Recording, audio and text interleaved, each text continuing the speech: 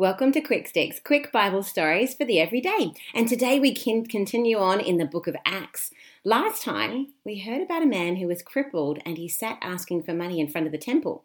When Peter and John, who were filled with that special power from God, had walked by the crippled man, the man asked them for money.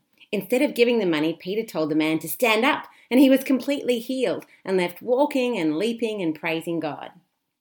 After the man was healed, the temple leaders grabbed Peter and John because they were very unhappy that they were telling people about Jesus.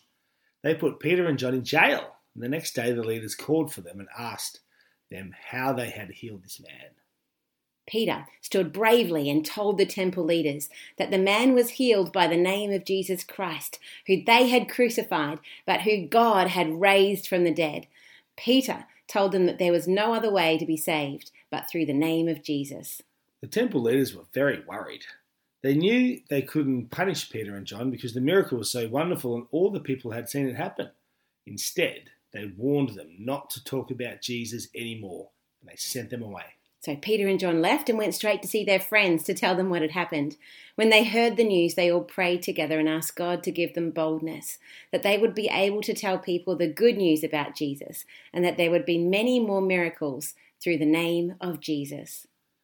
When they had finished praying, the place where they were standing started to shake, and they were all filled with the Holy Spirit and spoke the word of God with great boldness.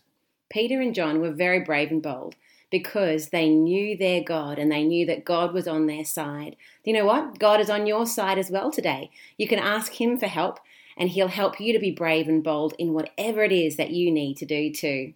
Have a great day. Bye.